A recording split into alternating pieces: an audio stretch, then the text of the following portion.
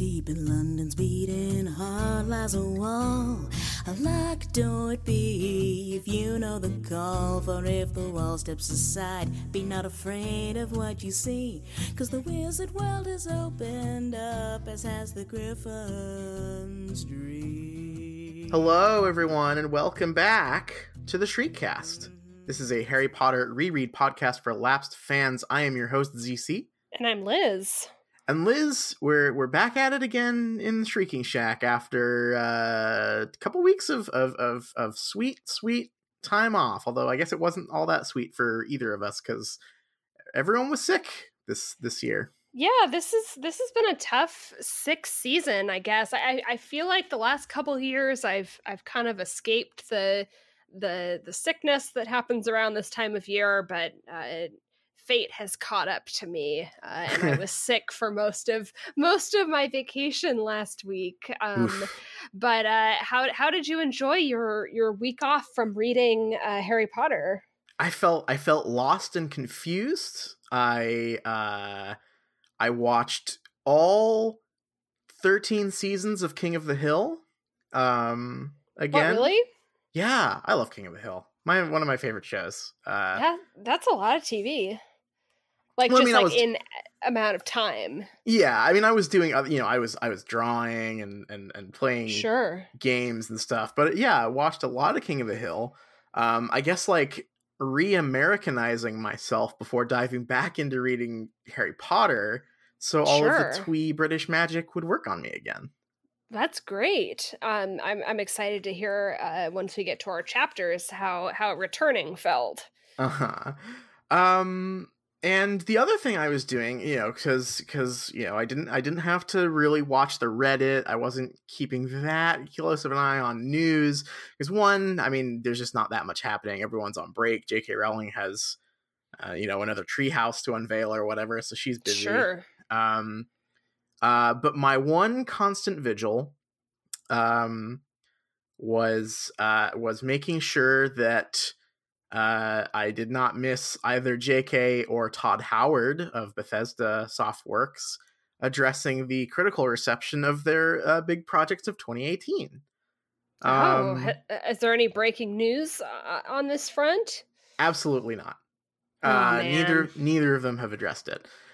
So place your bets. There's still time to the pool is growing, getting a big pot. I'm not really sure what people say when they're betting on something.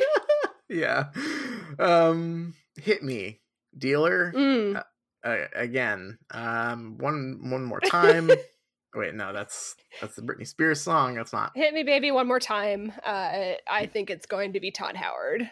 I keep going back and forth now. I really don't know. But we do have a little bit of Fantastic Beasts news to cover upon our return. Great. And this has been all over the place today. I don't know if you've caught wind of this. I don't know who was the first person who remembered this because it's not really new news, but this is the Slash Film article on this. J.K. Rowling may have been teasing that Fantastic Beasts: Crimes of Grindelwald twist since 2016. That's not that long ago. Yeah, I guess it is. I guess it's 2019 now. It's January 3rd when we're recording this. But if you consider that Fantastic Beasts 2 came out in 2018 and the writing cycle, that's okay. Please tell me how she teased this amazing twist. Well, so here's the thing. Back in 2016, according to Slash Film here, Rowling decided to update her personal website, a fairly innocuous action that may have actually been a 2-year riddle for us to solve. The Harry Potter author had uploaded a banner for the Answers page with an image that featured a book about the Roman Emperor Marcus Aurelius. So let's talk about this. That's not a clue. That's a tease at best. Yeah, okay, Credence's name is Aurelius, but that doesn't mean anything. It doesn't fucking mean anything. He has nothing to do with Marcus Aurelius. There's no there's no clue within the book about Marcus Aurelius that would make anyone say, oh, I wonder if this is a tease that Dumbledore has a secret brother who we thought was the twist is not that his name is Aurelius. That is not what the twist is. The twist is that his last name is Dumbledore. So, but there are so many fucking headlines about this. That if I'm, thanks to my handy dandy Google alerts, I can find so many. Is there Screen Rant, Slash Film, Cinema Blend, Forbes, Irma Online, The Verge. Everyone is excited about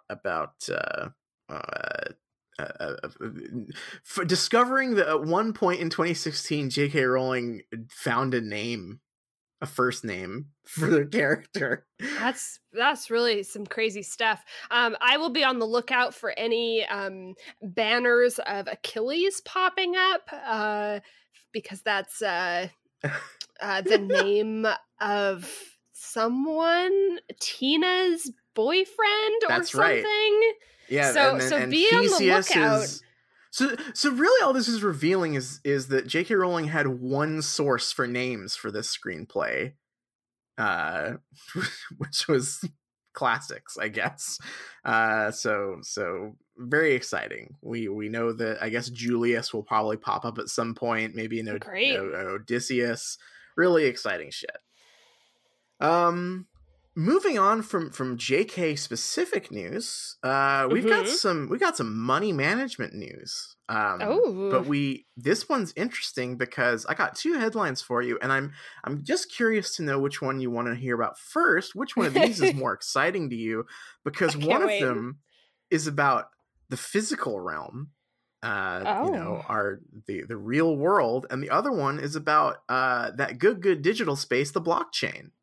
Oh, wow. That's really enticing. Do I get to hear the headlines, or do I just get to choose physical world or blockchain? Are those my options? Yeah, which one do you want to hear first? What excites you more, the physical world or the ephemeral blockchain universe? See, I think this is the only, maybe literally the only instance where the ephemeral world is less exciting to me.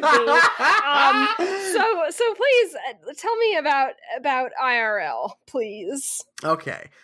The 4 new Harry Potter coins worth £99 every fan needs to own. 4 new magical coins have been released by the Royal Mint for 2019, and every Potterhead in the country will want to know about them, we reckon. If you're a Gryffindor, Hufflepuff, Ravenclaw, or Whisper It, Slytherin, you'll be delighted to collect these. I don't know why I had Whisper It in Was it in there. Role-playing asterisks? No, I wish. Then we would have known that JK wrote this. That's true. The coins and metal covers are wizard-friendly, celebrating the iconic universe JK Rowling created. There are 4 designs. These are like those infomercial coins you see on TV late at night. They are so bad. They're individually numbered. They come with their own information pack, blah, blah, blah. But the true Potterheads, they don't want any of this shit with the movie stuff on them. No. They want the Royal Mint Galleon. That features a dragon and the phrase "Unum Galleon," which I'd never really thought about, but if all their money just has "Unum Galleon" on it, that's incredible. I mean, it does now. That's a headcanon for the ages. I think that's great. I definitely know what you're talking about. Those infomercial coins. And they've always been really baffling to me because I don't understand both who they're for and why they get made. Like, is this like a bake sale for the Royal Mint? Like, I'm really confused about how this happens. So maybe I'll have to do some research. Yeah. The one that always sticks in my head is the one that I thought was fake for the longest time until I saw it on actual TV, which was the commemorative 9/11 coin. Have you ever seen that commercial? Yes, I definitely have. It's that one's amazing because not only, like, on its face, it's a coin with the picture of the Twin Towers being knocked down on it, but the it is like it has a hinge on it, and you can pop the towers up, so it's like a little display stand separate from the coin. What the fuck? Why? Fucking wild. Just absolutely bonkers stuff. But so these aren't quite as fully featured, I guess. But yeah, I've never like I understand coin collecting, right? Like I'm not out here to dunk on numismatists or whatever. Just like specifically these coins that are made to be collected seem. I guess the part that kind of like breaks down for me that I don't quite understand is how a mint makes coins based on a brand. You know what I mean? I don't know how we end up with Harry Potter coins. I understand the 9/11 coin, or like historic events, or like here in the United States we had the state's quarters and all of that. The state quarters one, I think I that's the one that I understand, because that's real money, right? Like that's just real money with cool pictures on it, as opposed to this, which are just like fake currency. Like it says they have a 99 pound value. I don't know, like is that true? Like can I go and buy an Xbox with it? Because I don't think that has like actual currency value. I think it's just like the mint says it's worth this. Yeah, I have no idea. Have you ordered your Ravenclaw coin?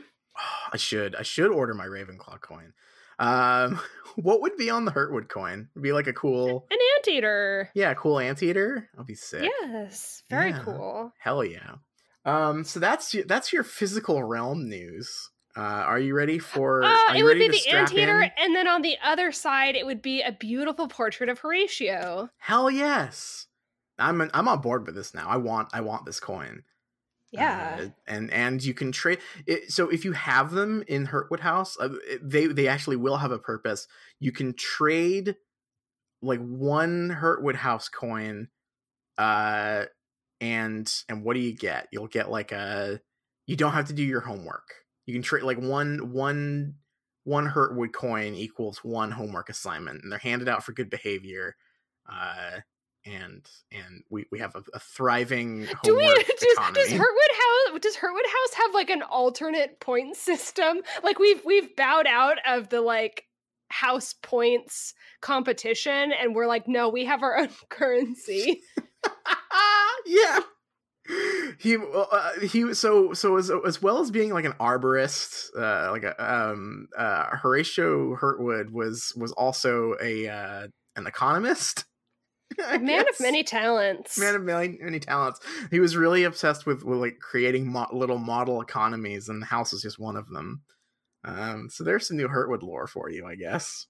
But the economy that he was most against and railed against for most of his life was Bitcoin. Yeah, he fucking hated the blockchain. Fucking hated the blockchain. Wrote many op-eds about why Bitcoin was bad. So I'm really looking forward to this next article you have for me. This is one of the best headlines, just like in terms of like the words that are being strung together here, that I've ever read. Sure, I can't wait. Beam takes a page from the Harry Potter universe with Mimblewimble. Am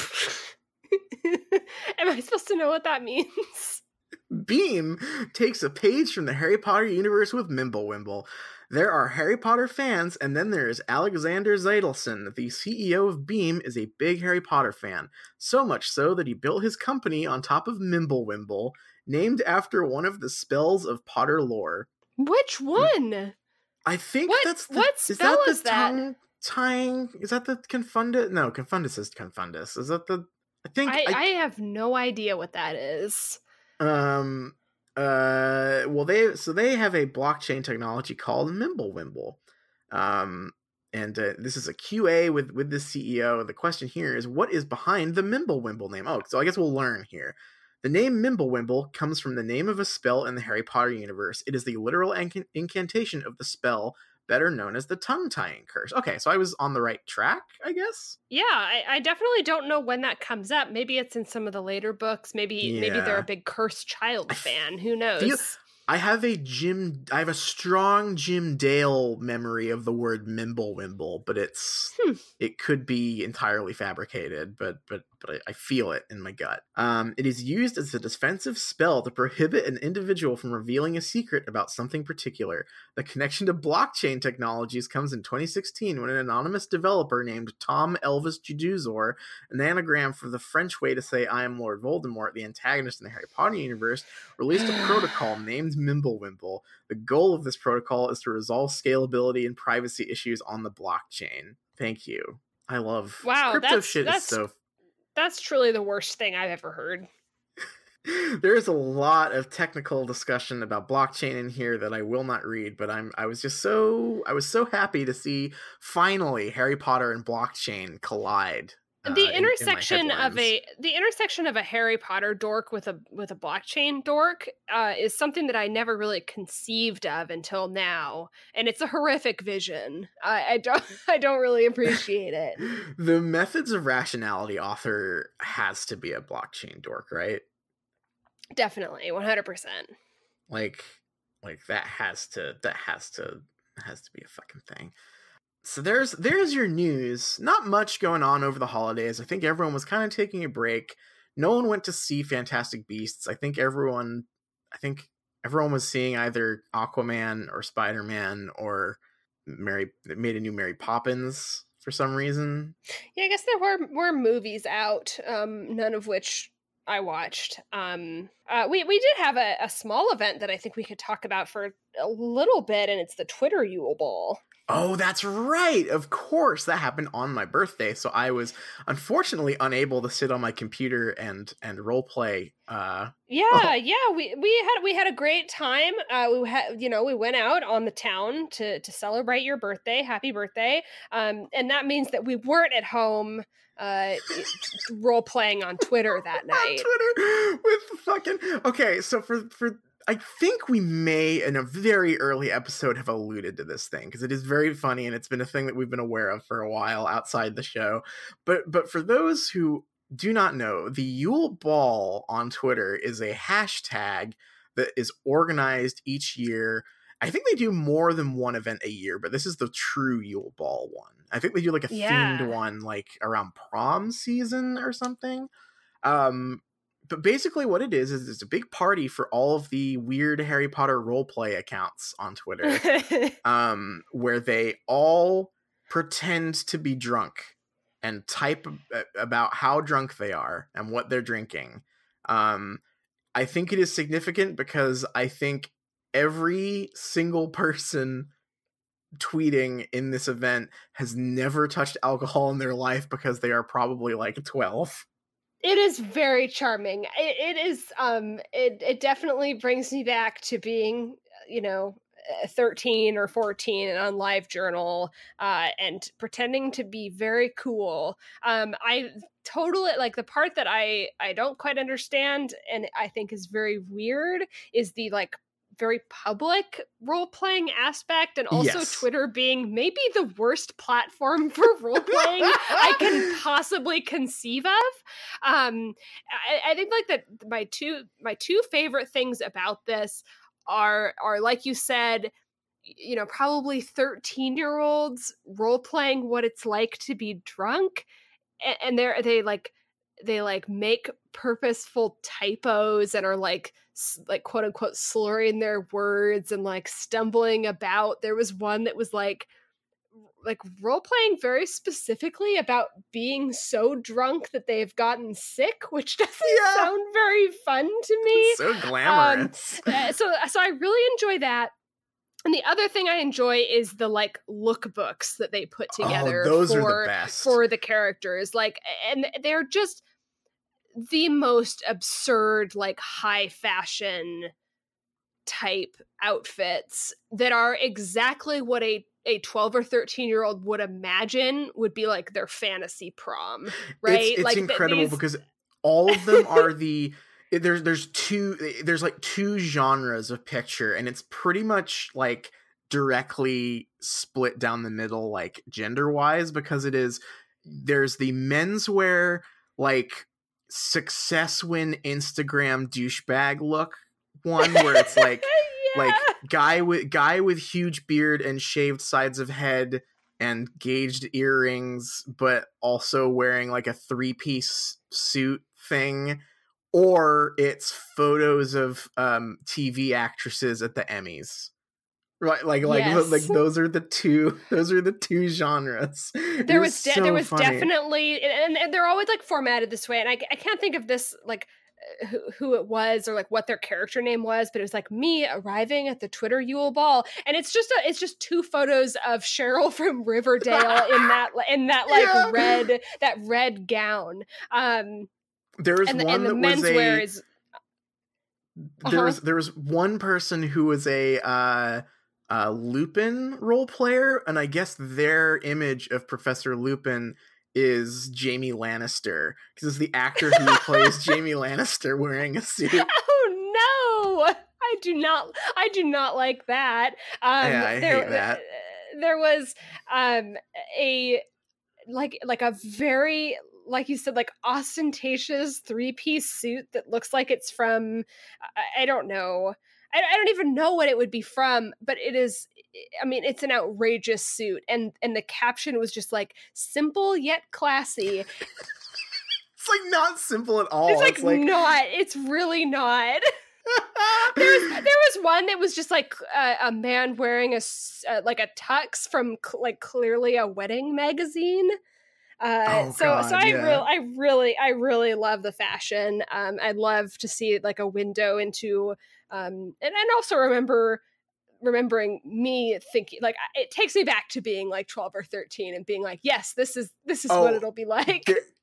I absolutely as like a young teen had that period where anything that had a like sharp collar I thought was like the coolest shit in the world, right? Like, oh yeah, like anything with a tie and a nice high collar, I'm like, that's fashion, and that's fashion. So it's funny. I don't have any problem at all with like people RPing, like whatever. It's cute, it's fun, have a good time. It's just the specifically Twitter being a public platform and also them advertising it with a hashtag so everyone can go read it is very goofy to me, I guess. Yeah, there was like a post and it was a like, here's what the houses are drinking tonight, and it was like this like kind of infographic, I assume taken from like Pinterest or something, with some very involved cocktails, right? Oh, like each of these cocktails maybe had like 7 to 10 ingredients in them. Sounded just god awful. They were all like really bright. I mean, they were the colors of the houses, and it was just it's funny to see those posts, and then you look at like the profile picture, and I'm like, this is a 12-year-old. Yeah, like this is here's what we're drinking tonight. It's very cute. I enjoyed that a lot. There was also a great Snape photo edit of Alan Rickman's head on Jesus. I don't even know someone else's body. I don't know who it was, but it was very disturbing. They made like a young Severus Snape. They like airbrushed all his wrinkles off and put him on, I don't know, like one of the members of Arctic Monkeys or something. It was very, very disturbing. Yeah. Maybe we'll be able to attend next year. Yeah, I don't know if it's on this. I don't know if it's on the same date every year, or if it's like a like every like they choose a Saturday in December. So hopefully it won't be on your birthday. Although I can't think of a much better birthday gift. Absolutely, I got so many good birthday gifts. I there's that. There was J.K. Rowling writing that fucking insane Night Before Christmas. Oh God, I feel like we have to talk about that, but I don't even know what to say. It speaks for itself. First of all, it really does. Just go back to December 22nd on her feed and read her bizarre version of The Night Before Christmas about how much she hates Jeremy Corbyn. It is how like. This is not a small, like, I'm not saying that it would necessarily take like more than a day to write this, but this is like a project. Like you have like the amount of, like she wrote this. If I had to like guess, I would say it probably took like about an hour to write. Yeah. Effort went into that for sure. Thought was expended on creating this nightmare. It's really good. Thank you so much, Joe, for my birthday present. I loved it. That's really generous. Yeah, she's everyone says she's such a nightmare to work with, but she when she knows that a fan has a birthday, she'll go out of her way. Yeah, that's really incredible. So we have to give credit where credit is due for sure. Absolutely. Well, I think that about catches us up for what was happening while we were on break, and I think it's time. I'm rip roaring to go here. I'm so excited to get back into reading our chapters. Yeah, I will jump right into that because I'm very excited too. We did 2 chapters this week, and I'll start with the first one we read, which is called Chapter 25. It's not called Chapter 25. It is Chapter 25, and it's called The Egg in the Eye. And if I'm thinking back about 2 weeks into the past from where we left off, I think that we were just finishing up with Hagrid reciting the complete Welcome to the Black Parade by My Chemical Romance to Harry. Yes. And boy, oh boy, does Harry need to solve this egg puzzle because he needs to win the tournament now for Hagrid. He's finally decided to swallow his pride and is going to go to the prefect's bathroom in the middle of the night to work out this damn egg clue. The reasoning that he kind of gives that he's doing it in the middle of the night is because he's not sure like what he'll have to do or what's going to like be involved. So he wants privacy and as much time as he might need. So he sets off in the middle of the night and he's got his Marauders map, the egg, and he's under his invisibility cloak. He gets into the prefect's bathroom, which is basically like a magical swimming pool, and there's a painting or maybe stained glass of a mermaid in the bathroom, and he kind of swims around and tries to figure out what to do, and then Moaning Myrtle shows up. We remember her from the second book, Harry Potter and the Chamber of Secrets, and she kind of helps him along, and she's like kind of it's implied that she watched Cedric figure it out, so she kind of gives him hints and is like, oh, you should put the egg in the water. So he puts it in the water and it sounds like, muffled something, but he still can't hear anything, and she says to him like, oh, Cedric went underwater with it. So he kind of dunks down into the water, and this is where he hears the clue, which is some singing that only sings when it's in the water. And long story short, he kind of puzzles out the little poem that he has to go and find the mer people that are in the lake.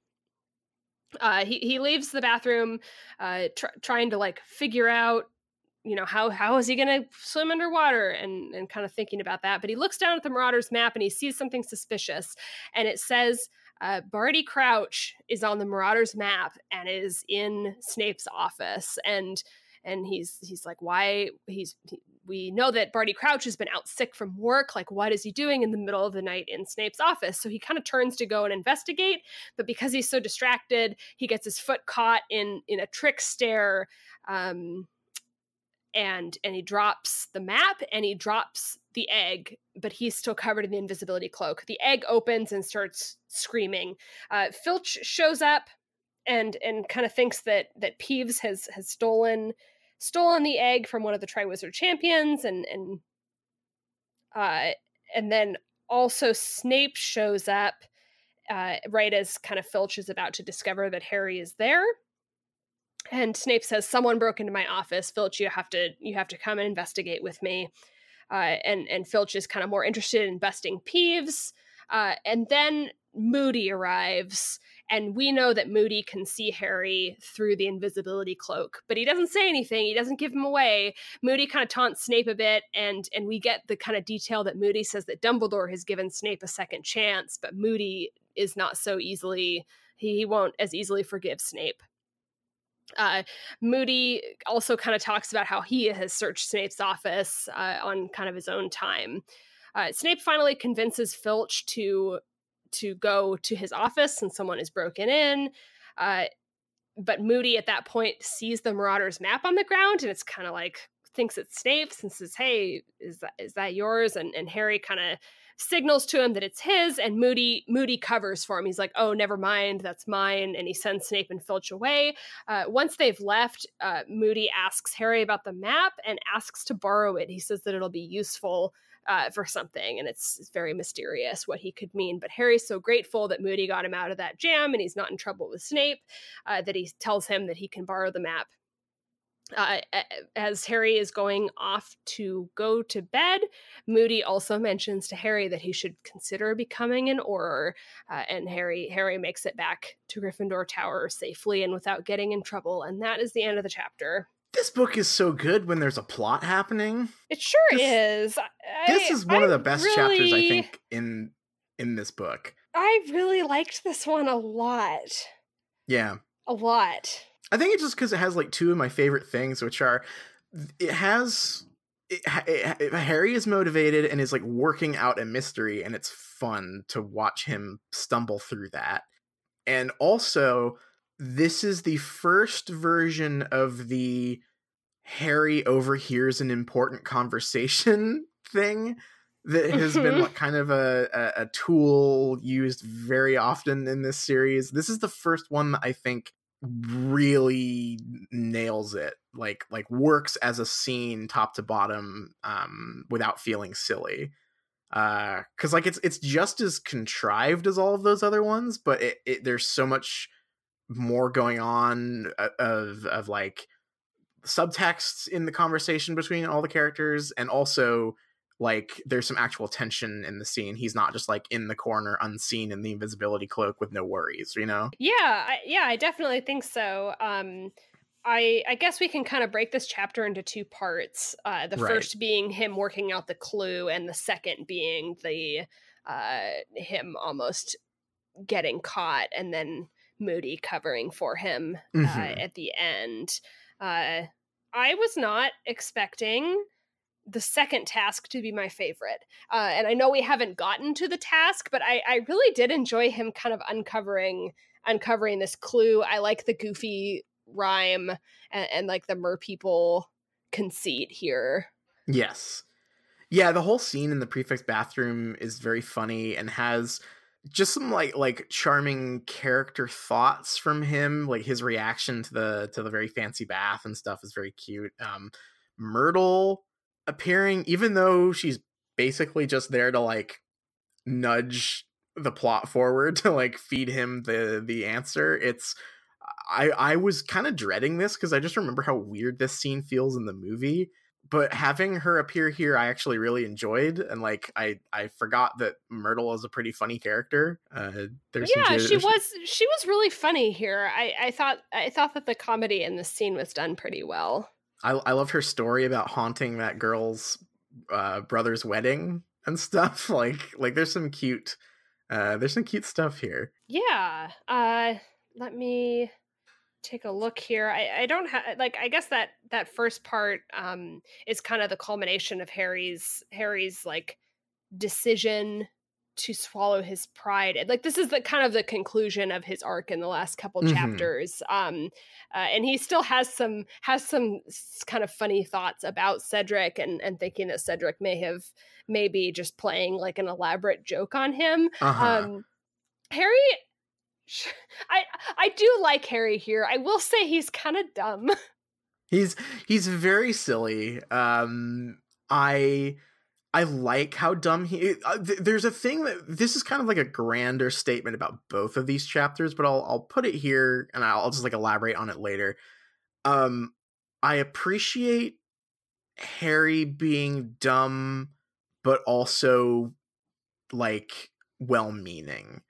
This is that we've had Harry in this book be pretty stupid overall, and this is the set of chapters rather where it finally ties into a character portrayal that I enjoy, where he is kind of thick but like his heart's in the right place, which kind of hasn't come across recently. Like he was really dumb during the Yule Ball, but he just kind of came off like an asshole, right? Like not really he's been thinking. Pretty mean. He's been pretty mean-spirited at a few points in this book. Yeah, and so him being kind of stupid, but like because he's always trying to do the right thing or whatever. I like that more here. I think that works for me. The the thing that I thought was funniest was the like talking past each other conversation that him and Myrtle have is so good, because they're both clearly preoccupied with completely different things in this conversation. The comment that Myrtle makes about how, like, oh, you solved that really fast. When Cedric did it, all the bubbles were nearly gone or whatever. Like she is so much more interested in just like checking out the hot Hogwarts boys or whatever in like a really funny way, and like him slowly coming to the conclusion that there are mer people in the lake when there's like a painting of a mermaid right the fuck there. And like she won't answer him directly. It's just this is a funny scene. Like I appreciated there's layers to this that I worked for me, I guess. Like this was very entertaining. Yeah. And I think like it provides a good contrast to the second half of this chapter that I think is very eerie. I was kind of, I mean, I guess I know what happened, so how freaked out can I really be? But Moody is scary. I definitely, we've talked about this a few times when we talk about Moody, because I think that like in retrospect, reading this before, I remember feeling like very betrayed by Moody's betrayal at the end of this book, and maybe not picking up on the clues or realizing that they were so there that there's something not quite right with him. Yeah. And I really like that. I think that you were saying when we were talking about this earlier, that this is such a good parallel to a almost identical scene from Prisoner of Azkaban where it's Lupin covering for Harry. Yes. Yeah. It is almost beat for beat the exact same scene that happens in Prisoner of Azkaban when Snape catches him out with the Marauders map, right? But in that case, it's an authority figure who truly does have Harry's best interest in mind, whereas here it is a similar thing happening, but for a completely different reason.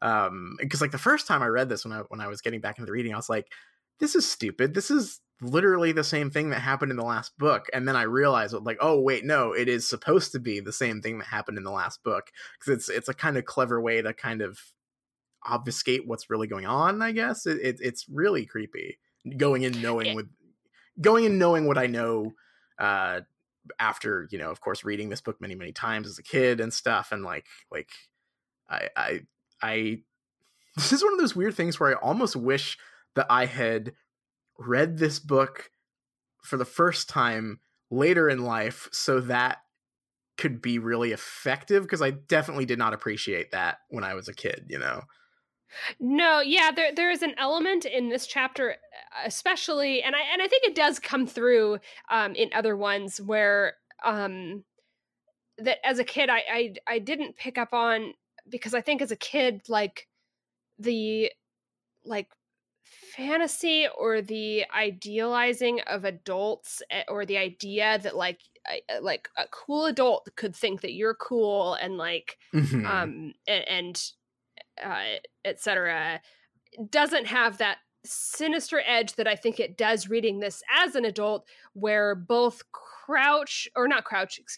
Secret Crouch, Moody, and also Ludo Bagman are being like too nice for no reason, right? It has that sinister edge of an adult that maybe is just like letting you get away with a little too much because they have their own agenda, and it feels, I guess reading this to me felt claustrophobic, because you're reading it through Harry's eyes and he can't know that anything is wrong, right? Right.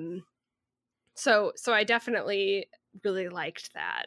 Fake Moody in this scene has like the vibe of someone who is buying alcohol for teenagers at the gas station or something, exactly. Right? Yes, yeah. It's creepy.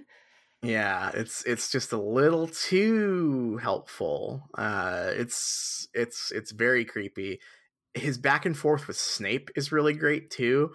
I will say, I think the one thing in this scene that I think is a little silly is Snape dramatically grabbing his arm in response Oh my to, god. like, yeah, it's pretty funny.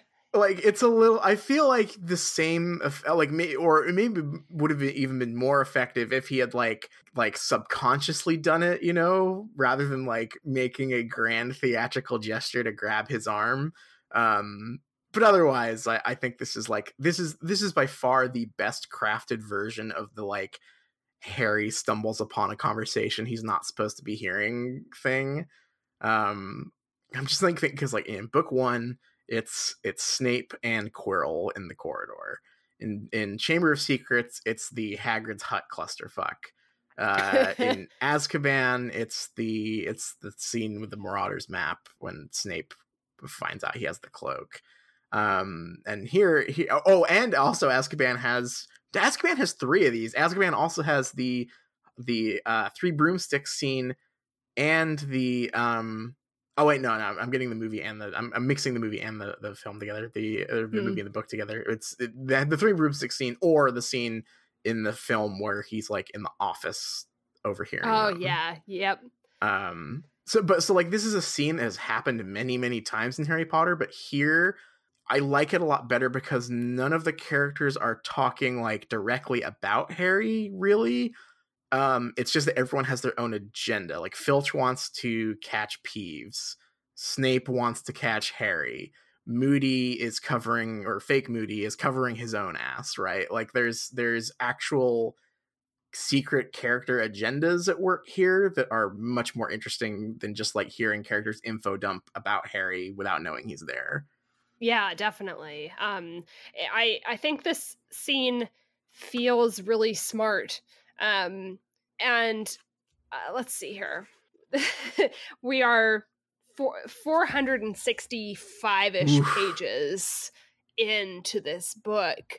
I can't stress enough that there has been smart stuff in this book. This is probably one of the sharpest, like, exciting scenes that has been in here so far.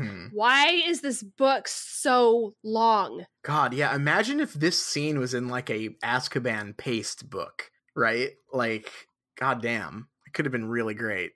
This just has such a lethargic pace overall, which is weird to say because I like slice of life stuff, but I don't like it when it is happening while the plot is just taking a nap, I guess, which is what feels like is happening in this book a lot of the time. A lot of the slice of life stuff that has happened has also just been torture in this book. Yeah, and not very good. They fucked up a dance chapter. Like, how? God. But yeah, I particularly I like in this the very last exchange between Moody and Harry. Moody could, because I mean he's the fucking professor, right? He could just say, I'm confiscating this map, right? But he specifically is buttering Harry up by like asking to borrow it nicely. Like, it's so creepy because Harry's not gonna say no. He's trying to put Harry on, like, he's trying to make them peers, you know, like, yeah. And I think that's kind of the like crux of this being so creepy. And I guess like in the like Lupin parallel, like that was the difference between Lupin and fake Moody here, is that Lupin like was friends with Harry, like, but still as an authority figure, and Moody is like trying to be in on it. And I think like reading that as an adult, it's so eerie and smart. Yeah. It's odd that I am like, Harry is getting older, and this book really wants me to know that, right? Like we get into all the dating stuff, and I think that I like mentioned this before, but I am so much more aware in this book of Harry's age and him specifically being young than I was in the first 3 books, where they are kids that are basically stand-ins for adults, like functionally. Yeah, it is a weird, I think that is maybe the biggest transition that this book has made, is the portrayal of the characters, because they really were just like small adults in the first 3 books. And them behaving like children now is good for the story that's being told. It's just sometimes very odd to reckon with the stuff that's come before. We talk about this a lot with Ron, right? Like Ron makes a sacrifice that like most adult characters would not be capable of in the first book at age 11, right? And has worked backwards from there to become more of like a normal teen, which like isn't bad. Like that's that's not inherently wrong or anything. It's just like 2 very different ways of telling a story that is the same story, same series. No, yeah, and like the kids as miniature adults in the way that the first 2 books and also the third, it functions to like make them children for the sake of creating obstacles, right? But like functionally speaking, they are reasoning and moving through the plot as adults would. It is just that like their being children sets up artificial conflicts in the story. But then this is just they are kids now. They have grown up and also de-aged at the same time, which I think is interesting. But yeah, I think this might be my favorite chapter so far of this book. This or the lead up to the World Cup, I think, are just like the 2 best things that have been in this. Yeah, I'm trying to think back because we've been reading this book for a while now. But yeah, I think I agree with that. I think that honestly, these 2 chapters as being like the big second task chapters have been my favorite. Do you have any wrap up thoughts about chapter 25 before we go to the second task? No, I think any thoughts that I have now kind of tie more into the grander 2 chapter parcel here. So let's do it. Let's go to the next one. Okay, this one is like kind of long, at least in the notes that I've written for it. Also, I believe that as I was starting to write these, I had just taken NyQuil, and I think that it was like maybe starting to kick in. So wish me luck on my summary here for chapter 26, which is called The Second Task. We start off and we're in Charms class with Harry, Ron, and Hermione, and they are learning Vanishing Charms, which is the opposite of a Summoning Charm. It is in this scene that Harry is telling Ron and Hermione all about both what the second task is going to be and also the conversation that he and Moody had, and also what he heard of Moody and Snape talking about. They kind of discuss whether Snape might have put Harry's name in the goblet, but do dismiss it for the most part, considering that Snape was the red herring from book 1. And Harry says, it may be that he is not trying to kill me, but I really would like to know what Moody meant by like what was Snape's first chance. What did he do that Moody doesn't trust him? Harry does then send a letter to Sirius, and it's all about the conversation that he overheard, or I guess witnessed, between Moody and Snape, because he had promised Sirius that he would tell him about anything strange that he encountered. And then he goes to the library to try to research how to survive underwater. Unfortunately, there doesn't seem to be a single spell or any information in the entire library that could tell him how to get to the mer people in the lake. Harry does receive a letter back from Sirius, and it's at this point that Harry realizes that he didn't tell Sirius what the second task was. He only told about the conversation that he heard between Moody and Snape, and all that Sirius has responded with is a question, which is what is the date of the next Hogsmeade weekend? And Harry writes back to tell him. We also get a scene at Care of Magical Creatures. Hagrid has returned to his post, but is continuing the lessons about unicorns that Professor Grubbly Plank had started, and he has some baby unicorns there. This is also kind of where we find out that Hagrid can give a good lesson. He just doesn't like unicorns as much as he likes dangerous creatures. Hagrid, at this lesson, also takes this moment to again recite the entirety of Welcome to the Black Parade to Harry, saying that he knows Harry's gonna win. He has to. It's the night before the second task, and Harry is freaking out. He has gone through the entire library. Hermione, and Ron are there trying to help him to find anything that will help him breathe or underwater or swim or do whatever, but there is nothing. As they're researching, it's kind of getting later into the night, and George shows up and says that McGonagall has summoned Ron and Hermione, but won't say what it's for. And Harry kind of speculates that, like, oh, maybe they're in trouble for helping me. Harry tries to research late into the night. He gets to about 2 a.m. and falls asleep. And he hasn't found anything. But he is awoken by the hero of this chapter, Dobby, who wakes him up. Woo! It's Dobby. And he has brought him a gross, slimy ball of what looks like worms, maybe, and says, Harry, eat this, and you'll be able to do the task. Harry runs off, gets to the task just in time.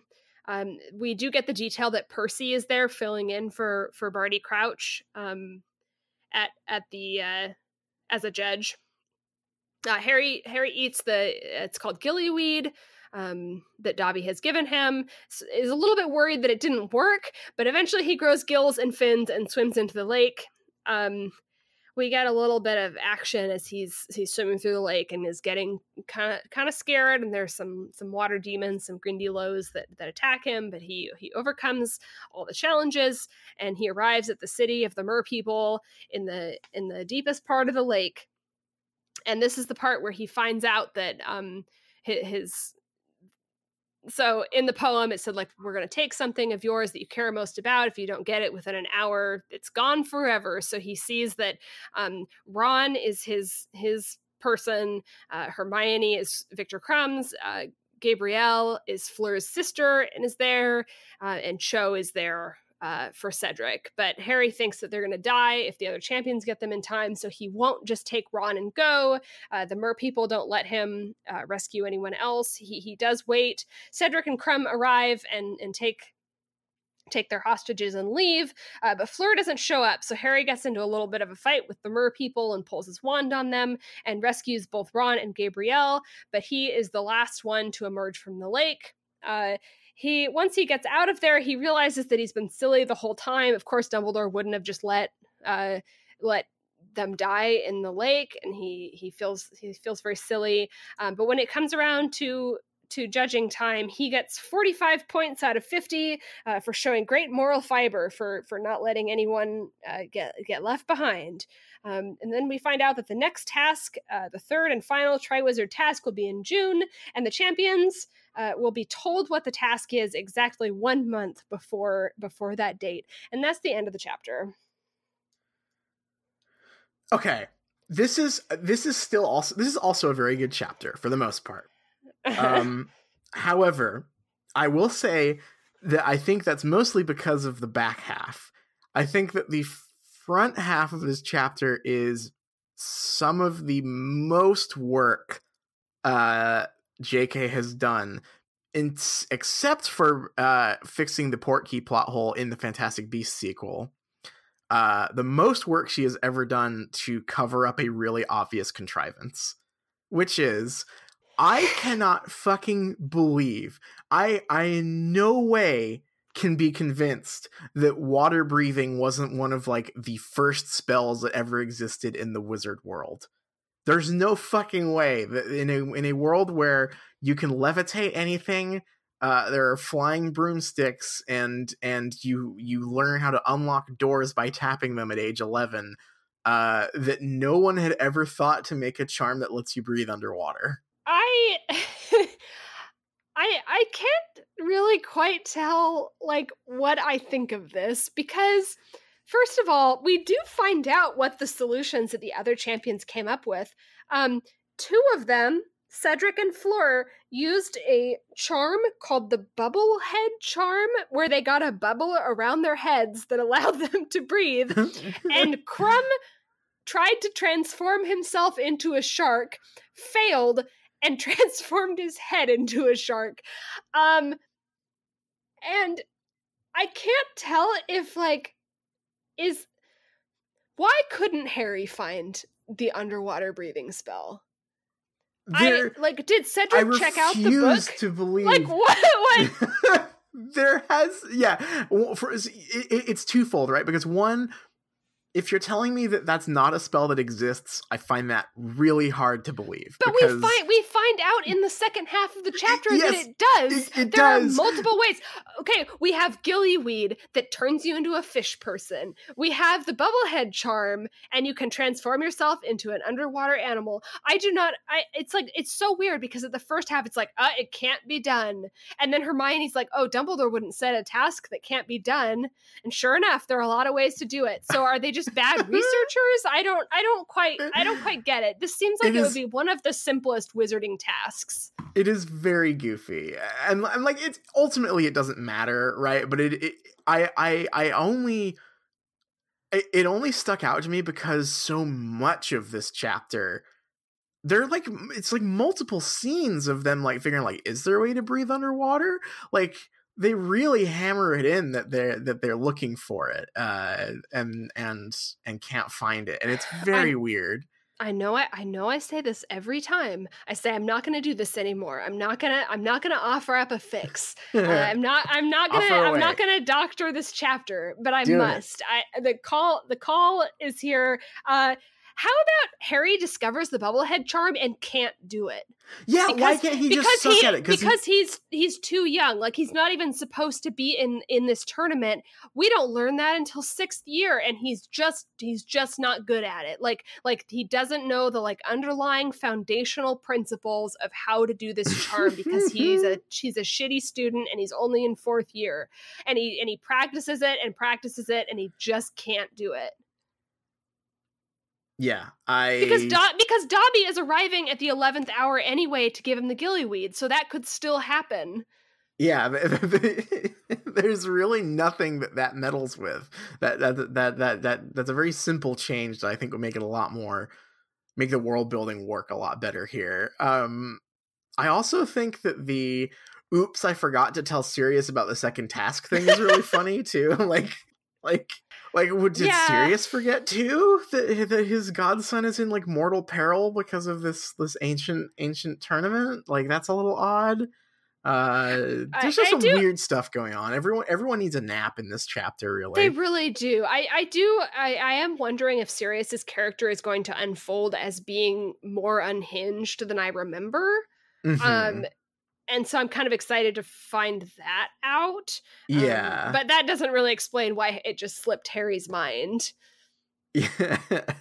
And then there's Hagrid's lesson too, which I like. I liked the unicorn content. I thought it was very cute. I love baby unicorns. It's such a cute scene. They're golden. They're so gold, cute. and they like boys still.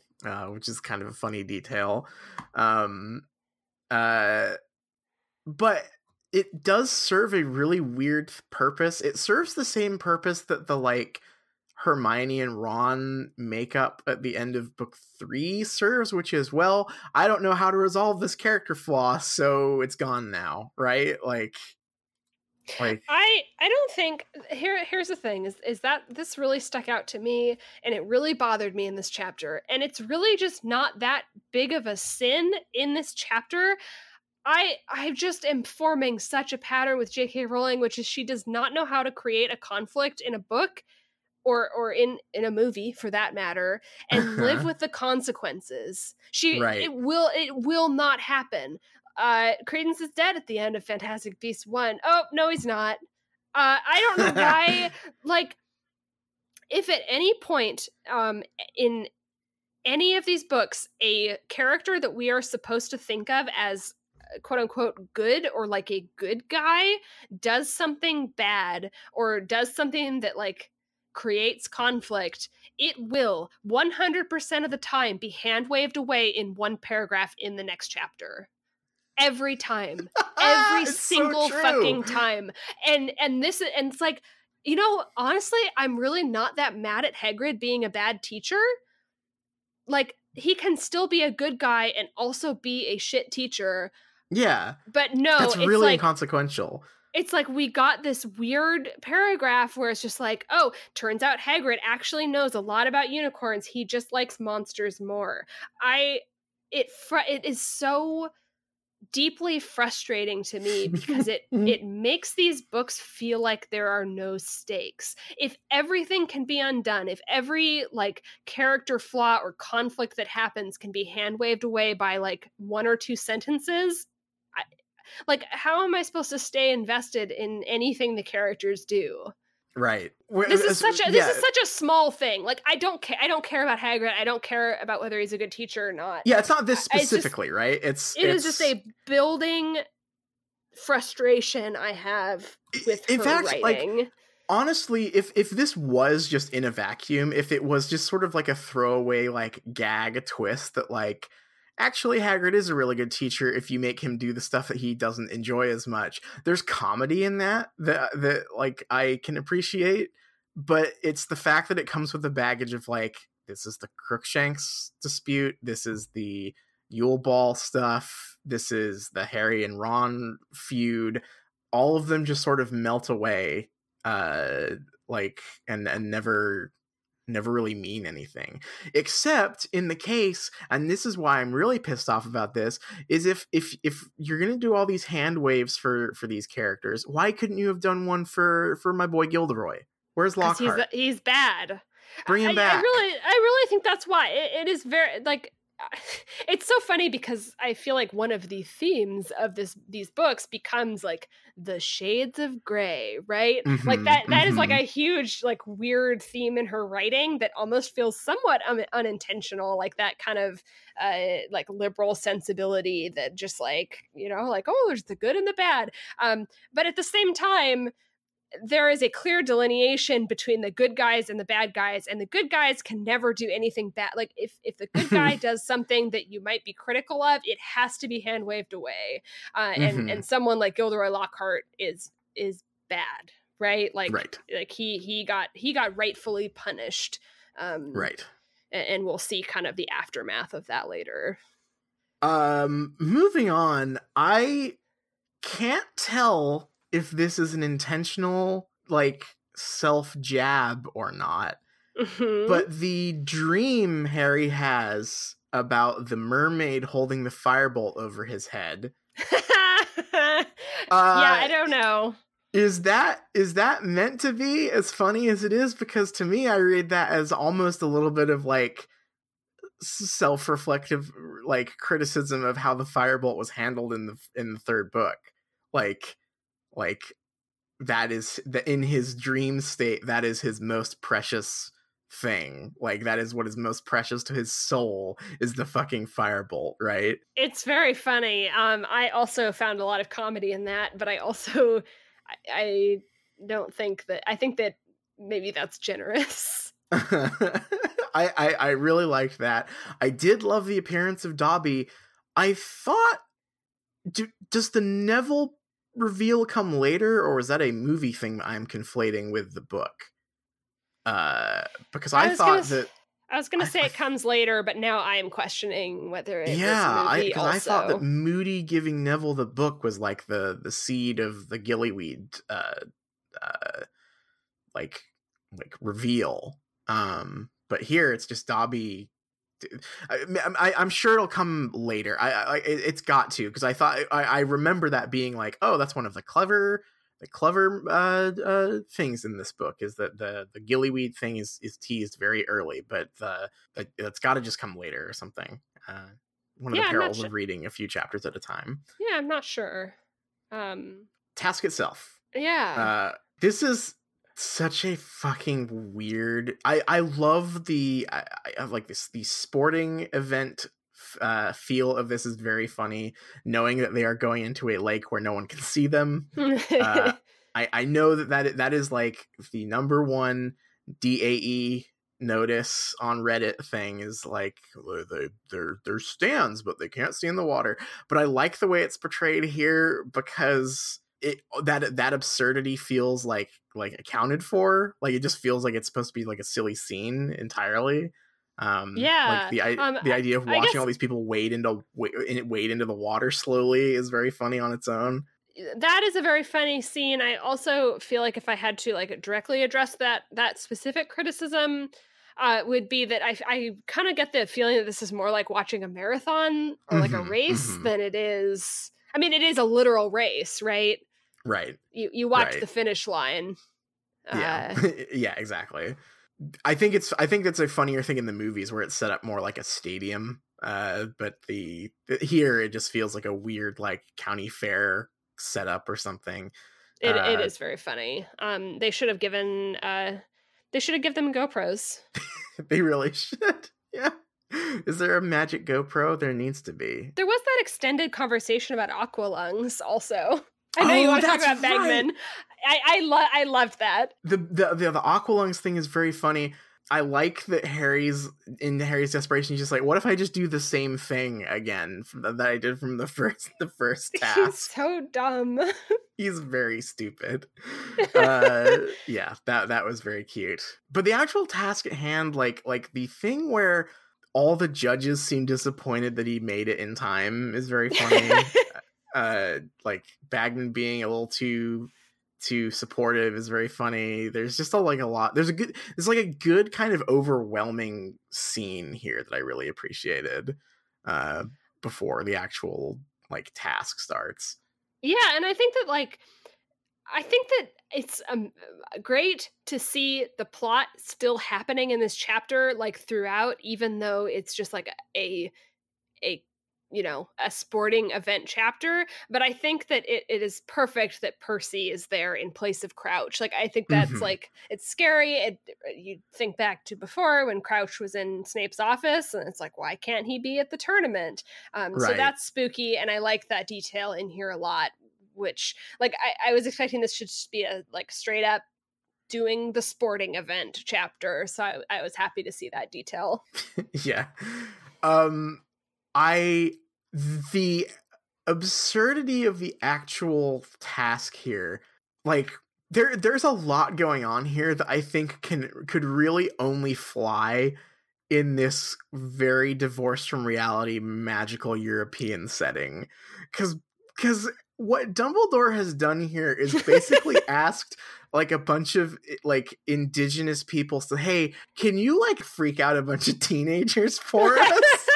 Like, it's really fucking weird. I love the Merpeople City. They're awesome. We found that quote about how like originally the Merpeople were going to play a much bigger part in the books, and I'm kind of bummed that they didn't now, because this is such a great scene. They have like a village square and stuff. It's cute. I wonder if they were going to I wonder if the centaurs ended up taking their place.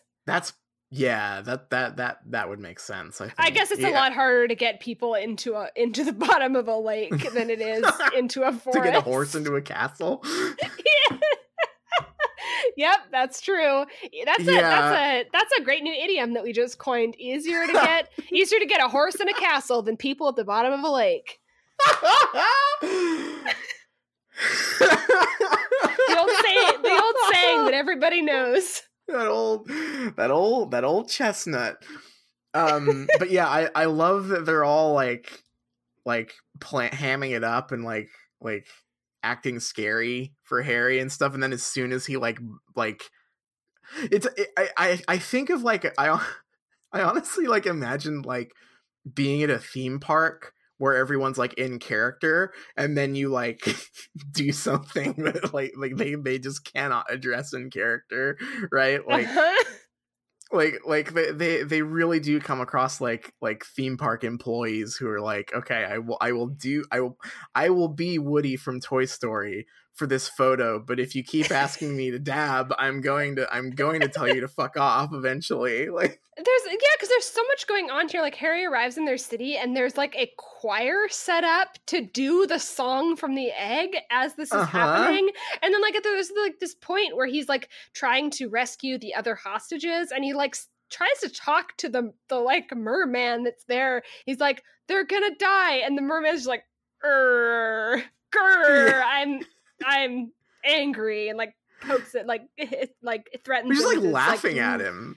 It's really funny. Yeah.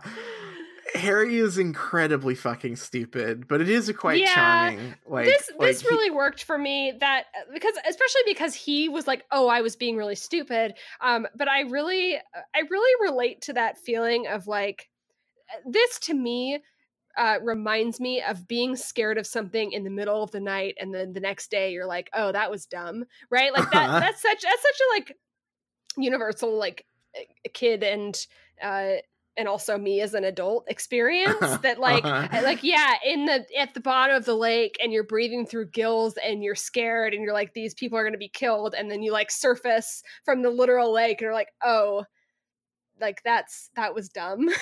Yeah. That really worked for me. I liked that. I love the description of all the mer people. I love that they have pet Grindylows. I love that they have the idea of like this little English village that's at the bottom of the lake is such a funny concept to me that I wish that we had gotten to see them more. And this also has like two of the best Ron lines back to back are in this scene, where when he finally surfaces and like is awake, he just says, "Oh wow, it's wet here, isn't it?" Which is like just a really fucking funny line. And then after the scoring, I'll let you take the scoring one because it's very good. Oh yeah, this is my favorite line I think in this entire book, and I think that I actually laughed because so Harry just got his 45 points, and I think it's Bagman that says that him trying to rescue the other hostages shows moral fiber and merits full marks. And Ron says, "There you go, Harry. You weren't being thick after all. You were showing more moral fiber." It's really fucking good.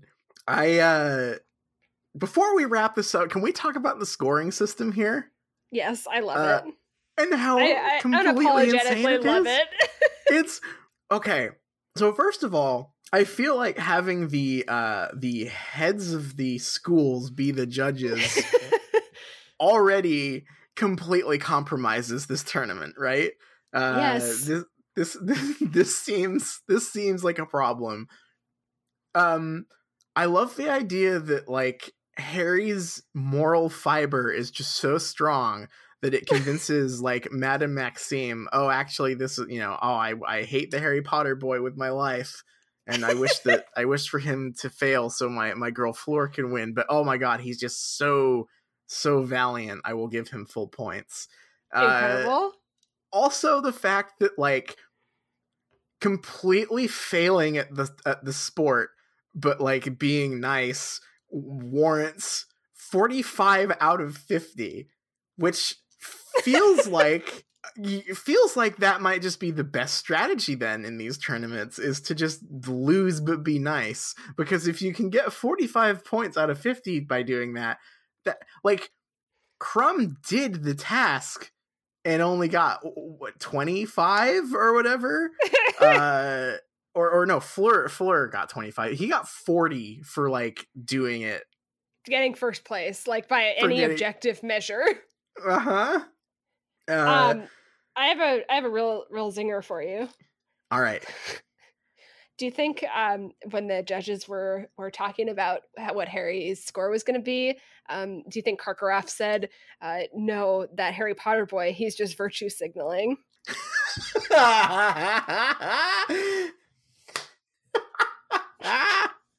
Absolutely. 100%. Yes. Uh-huh. Yeah, the entire scoring system just seems completely broken, and I love it. Like, it's I think that the tournament being this kind of like weird medieval shit show is so much funnier and cooler than than like what we got in the movie. Like the movie just makes it seem like badass, right? Like this is and it's really tournament. Shouldn't be. It's just like, no, this is a Ren fair that's like barely held together with tape. Like it's very charming in that way. Yeah, I do. We take J.K. Rowling to task a lot in this podcast, and I do like to give credit where credit is due, because I think that like one of the most common Harry Potter fandom jokes is the like house point, like Slytherin getting the house kept snatched away at the last moment to give Harry like 100 points for doing something stupid. Like I think that's like a punchline a lot of the time in the Harry Potter fandom. And I don't necessarily think that like they're criticizing it, but this chapter, probably stronger than any other, made me really feel like J.K. Rowling is like in on the joke. Not necessarily with the fandom, but it's like all those things like brought together, like every like competition type thing, maybe excluding Quidditch. It does seem like very funny and intentionally absurd. Yeah. There's no way this wasn't written to be like a joke, right? Like it is just patently absurd the way this scoring system and judging system works. Yeah, and I think that like for this book, like the tournament doesn't matter, right? No. Like it's not. This is not a sports book. Well, except for the fact that Harry really wants to win because Hagrid played him the Black Parade. So, you know. He did it again this chapter. Why? He did. He really did. Hey, it's a good album, and Hagrid, you know, maybe Harry hadn't like gotten back to him on it or something. He's like, hey, Harry, you know, did you listen to it? I really think you should listen to this album.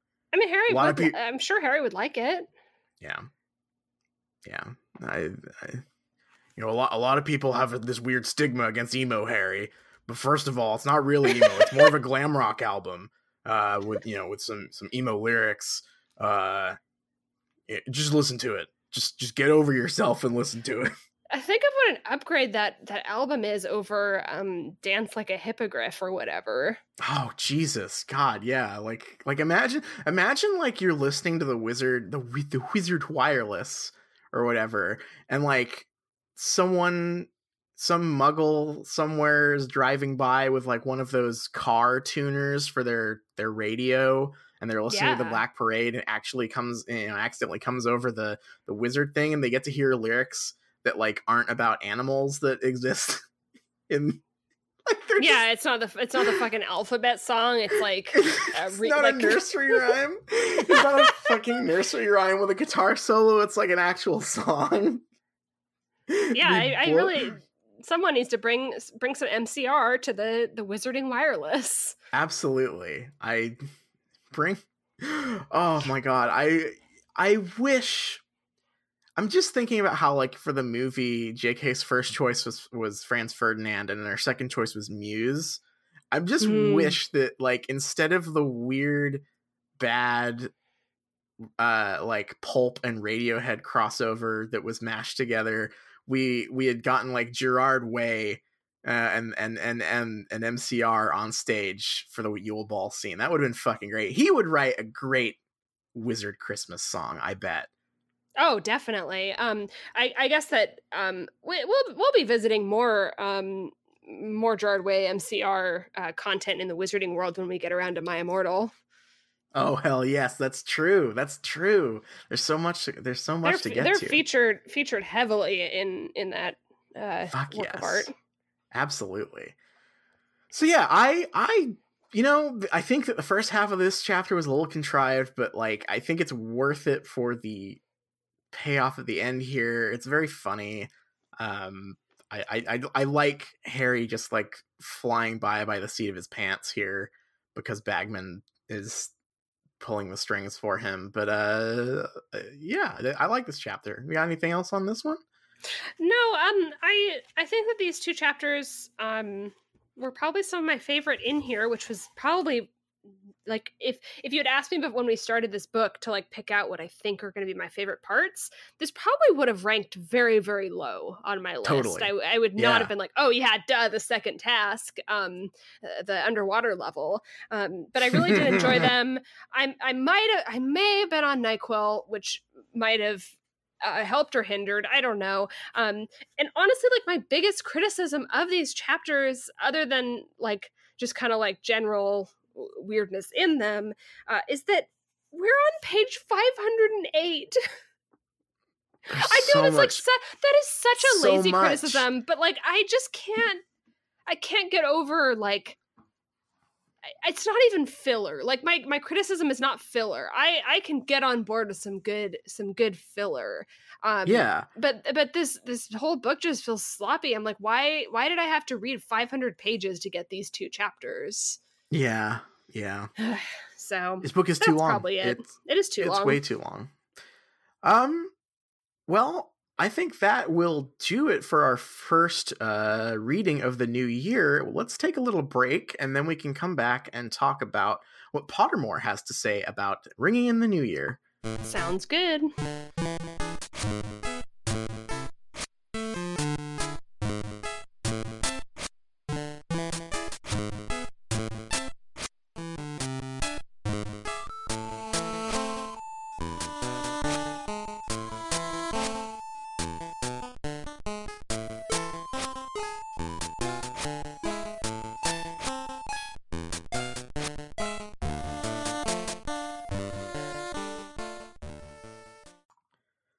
Well, we are back, and it is a brave new world. It is 2019. What are some of your New Year's resolutions? I'm hoping to post more in the new year. What a beautiful. I don't know what is so funny about that. A beautiful goal. Posting is life. I agree. I cannot wait to see more beautiful content from your Twitter. Thank you. You had some good tweets. I probably tweeted about 5 times in 2018. I liked your Great Gatsby take. I thought that was a good one. Oh, thanks. I worked on that one. But yeah, I'm hoping to come up with more tweets. Maybe some more, casual tweeting.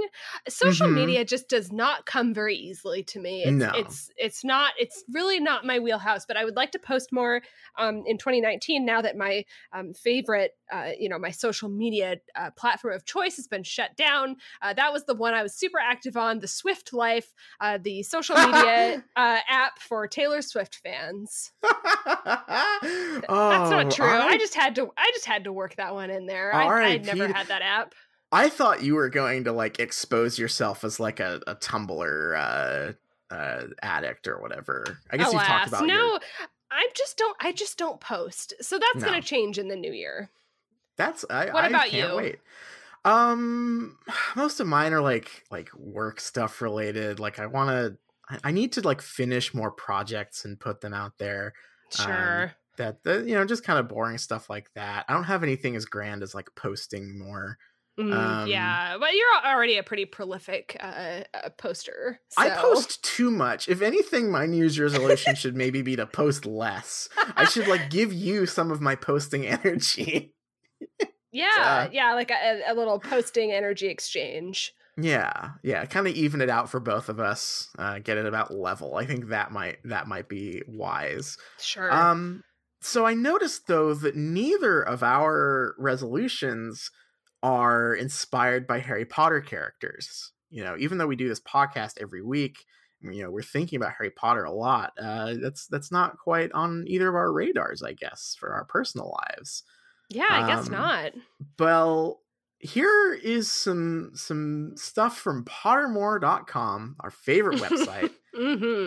This is a article entitled "New Year's Resolutions Inspired by Harry Potter Characters," and they have some helpful some ideas for us. I think this is maybe one of the most fitting first sentences of a Pottermore article. I have it up in front of me too, and the fact that it just says, "Well, here we go again." That is how I feel. So I appreciate that, Pottermore. Here we go again, reading Harry Potter in 2019. Hell yes. So yeah, I will dig into this. Number 1, start a new passion project inspired by Hermione and SPEW.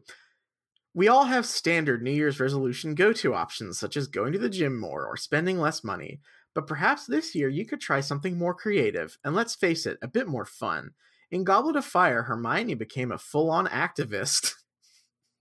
What? Oh shit, not a full-on activist. For the plight of House Elferites. After discovering the house elves slaved away in that Hogwarts kitchen without receiving any form of payment. That sounds really fun. Slaved away as slaves? As literal slaves? Yeah. They sure were slaving away. Although Harry and Ron may have scoffed at Hermione's chosen acronym for her new that is not what they were scoffing at. Did they read the book?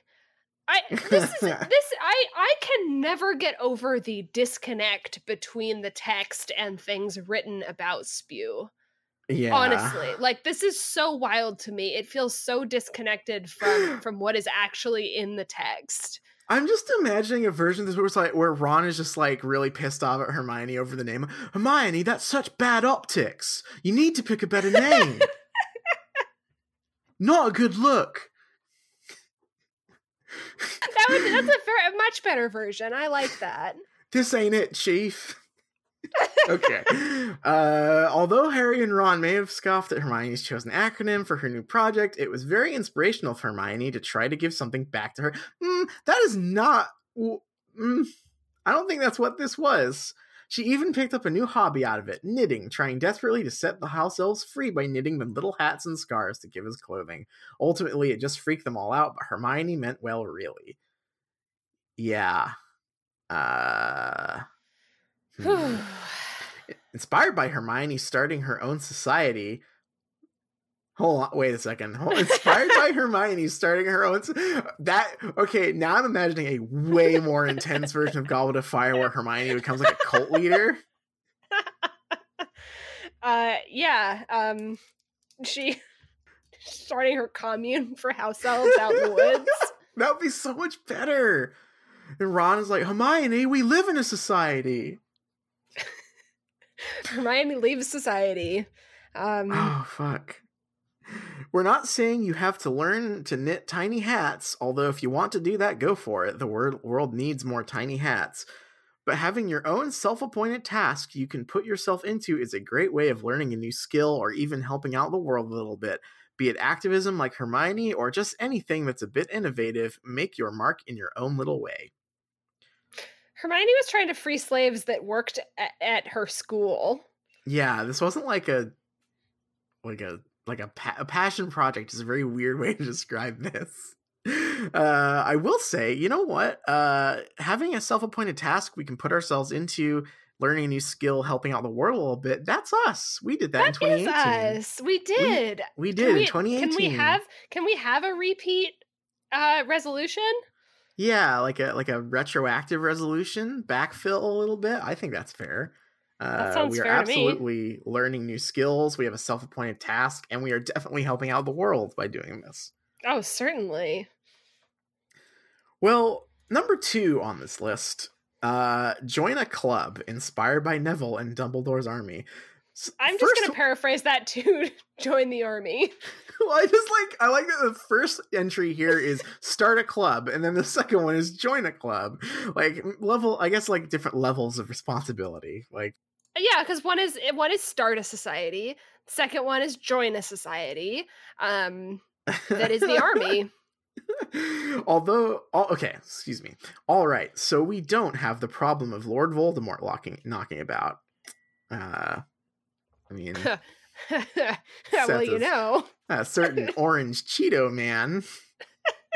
So we wouldn't need to join a club specifically like Dumbledore's army, learning defensive spells and what have you. But any sort of club is a great way of meeting people as well as taking in a bit of self-improvement. Just look at Harry by instigating Dumbledore's army. Well, it was Hermione, really. But anyway, hang on. What? Is that true? Was that... Harry gets all the credit for everything. He got to know Cho Chang better. A lot better. What? What is this implying? He hit Cho Chang's back walls in the room of requirement, I guess, is what they're implying here. They did not read this book. No one at Pottermore read this book. Good for them. Yeah, it didn't end well, but the point is that Harry actually got to hang out with people from other Hogwarts houses for once. The same goes for you. That's diversity.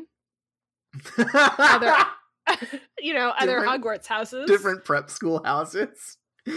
Wow. we are stronger together. The same goes for you. Joining a club may put you in a situation a bit outside of your comfort zone, but you might get some new mates out of it, or even more. That's a little ominous, I feel. Who knows? The whole point of joining a club is to pick up a new skill or learn about something new, such as discovering a new book in a book club. We're doing that. Learning to act in an amateur dramatic society, or smoothing out a lovely vase in pottery class. Shame it's not Harry Pottery class, but there you go. Ugh.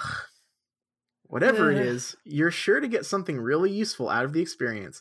Just look at how Neville benefited from joining Dumbledore's army. He became a much more skillful wizard thanks to the encouragement of his friends, something he struggled with on his own.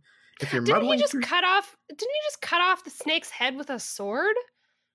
Yeah, I mean that's pretty badass, but like I don't know if it was because I don't know if he needed the army. Any old muggle can do that. Yeah, muggles have swords.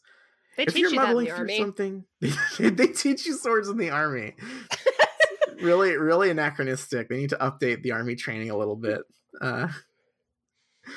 If you're muddling through something, best to muddle through it with a bunch of other confused people for moral support.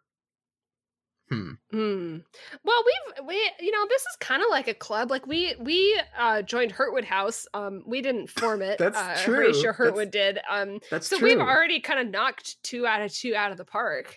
That's fucking true. We are muddling through the Harry Potter books together with each other for moral support. This is true. We're very confused, but we're muddling through it. Wow, we're ticking all the boxes. Pottermore, maybe we were inspired by Harry Potter to do some New Year's resolutions. All right, number 3, do something that scares you. Inspired by Lupin. I like that the picture that they chose here is him hugging Tonks, because I did not. I looked at this picture for several seconds before realizing that it was Tonks. Okay, I have to save this for when we get there. I hate movie Tonks so much. Why is his hand bloody? What's happening here? This has got to be like some kind of post horror fight, I think. I'm assuming. They did such a bad job with Tonks in the movies. Okay. Ever said no to something a bit too quickly, or held back on doing something different just because you've got used to living life a certain way? Or maybe you've just got a bit set in your ways and don't want to do anything a bit daunting. This happened to Lupin. He let his werewolf status hinder him and lead a relatively quiet life. What? I don't think... Again, have you read the book, Pottermore? I don't think that that's really his character. He's a Defense Against the Dark Arts teacher. Just think about when he resigned his post. Think of when he resigned his post as Defense Against the Dark Arts teacher when the word got out about his furry little problem. Nobody fired him, but Lupin preferred to step into the shadows because he was scared of the reaction. He was also put off of having a relationship with Tonks, even though he liked her, and she liked him, saying Tonks deserved someone young and whole. In other words, someone who wasn't a werewolf. I'm not looking forward to the way these books are going. No, me either. Also, him getting fired for him leaving because of his furry little problem just sounds like someone found his blog. Like, I thought you were going to say his fursuit. Just, yeah, they found out that Lupin was a furry. Eventually, after a lot of goading from his friends, Lupin finally entered into a relationship with Tonks. And although his anxiety about being a werewolf never really went away, he did something new that scared him. He let someone else into his life. This is just made up. This is all made up. I mean, I know Harry Potter is made up, but this is made up about Harry Potter. This didn't happen. Remember that if you feel that anything is holding you back, you shouldn't put off living your life to the fullest. Take your insecurities and try to own them. We're not saying you have to go skydiving or anything, but don't hesitate to do something that could ultimately make you happier, like Lupin almost did. We absolutely did this, starting a podcast. That's quite daunting. It says right in the beginning, if you ever held back on doing something different just because you've got used to living life a certain way, like, yeah, I got used to living a life where I was not a podcaster, but now I am. So you got used to the comforts of a non-podcasting life, but once you finally overcame that, look where we are now. Now I'm a podcaster.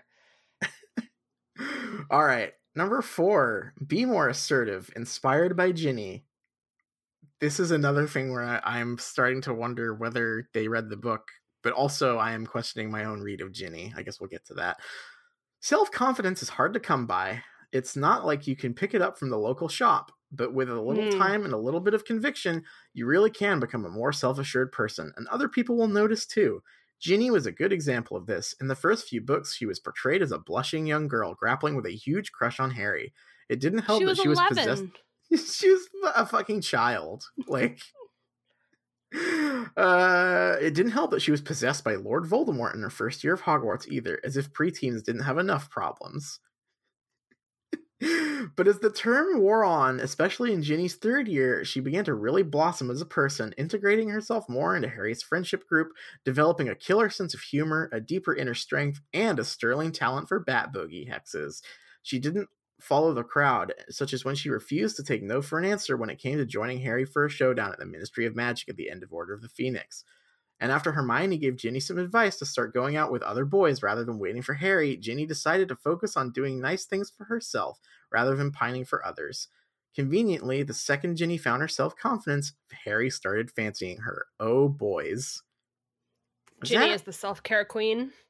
Hermione reminded Ginny to ooh-woo drink some water. I don't remember any of this shit. I'm very curious. Ginny Watch is still in full effect. Yeah, this is just a huge question.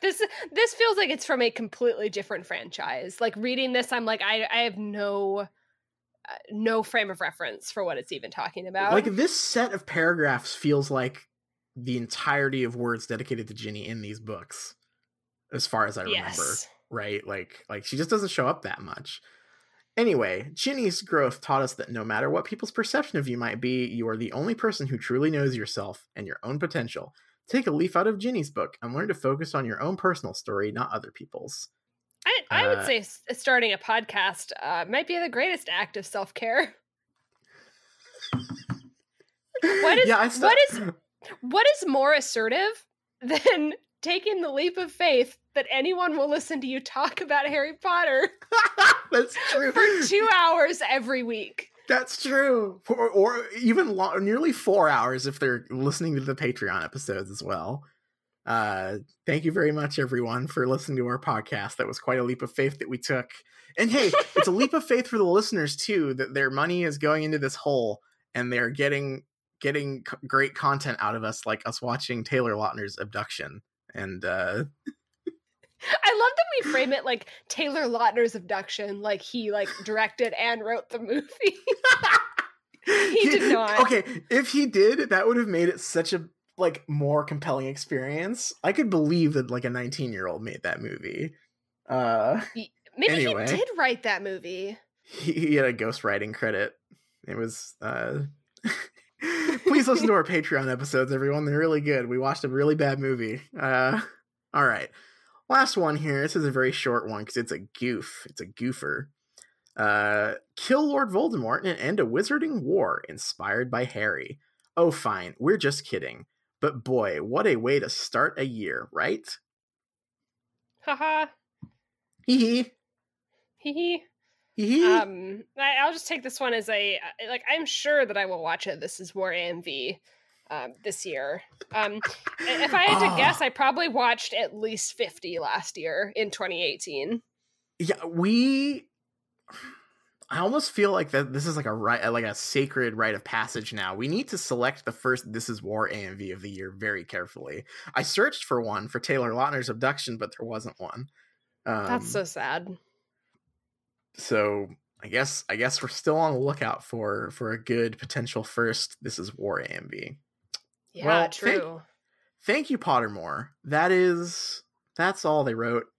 I think we did all of those. So actually we're in tip-top shape. All of our New Year's resolutions were inspired by Harry Potter characters. We win. Yeah, we really nailed it. We nailed it. We absolutely nailed it.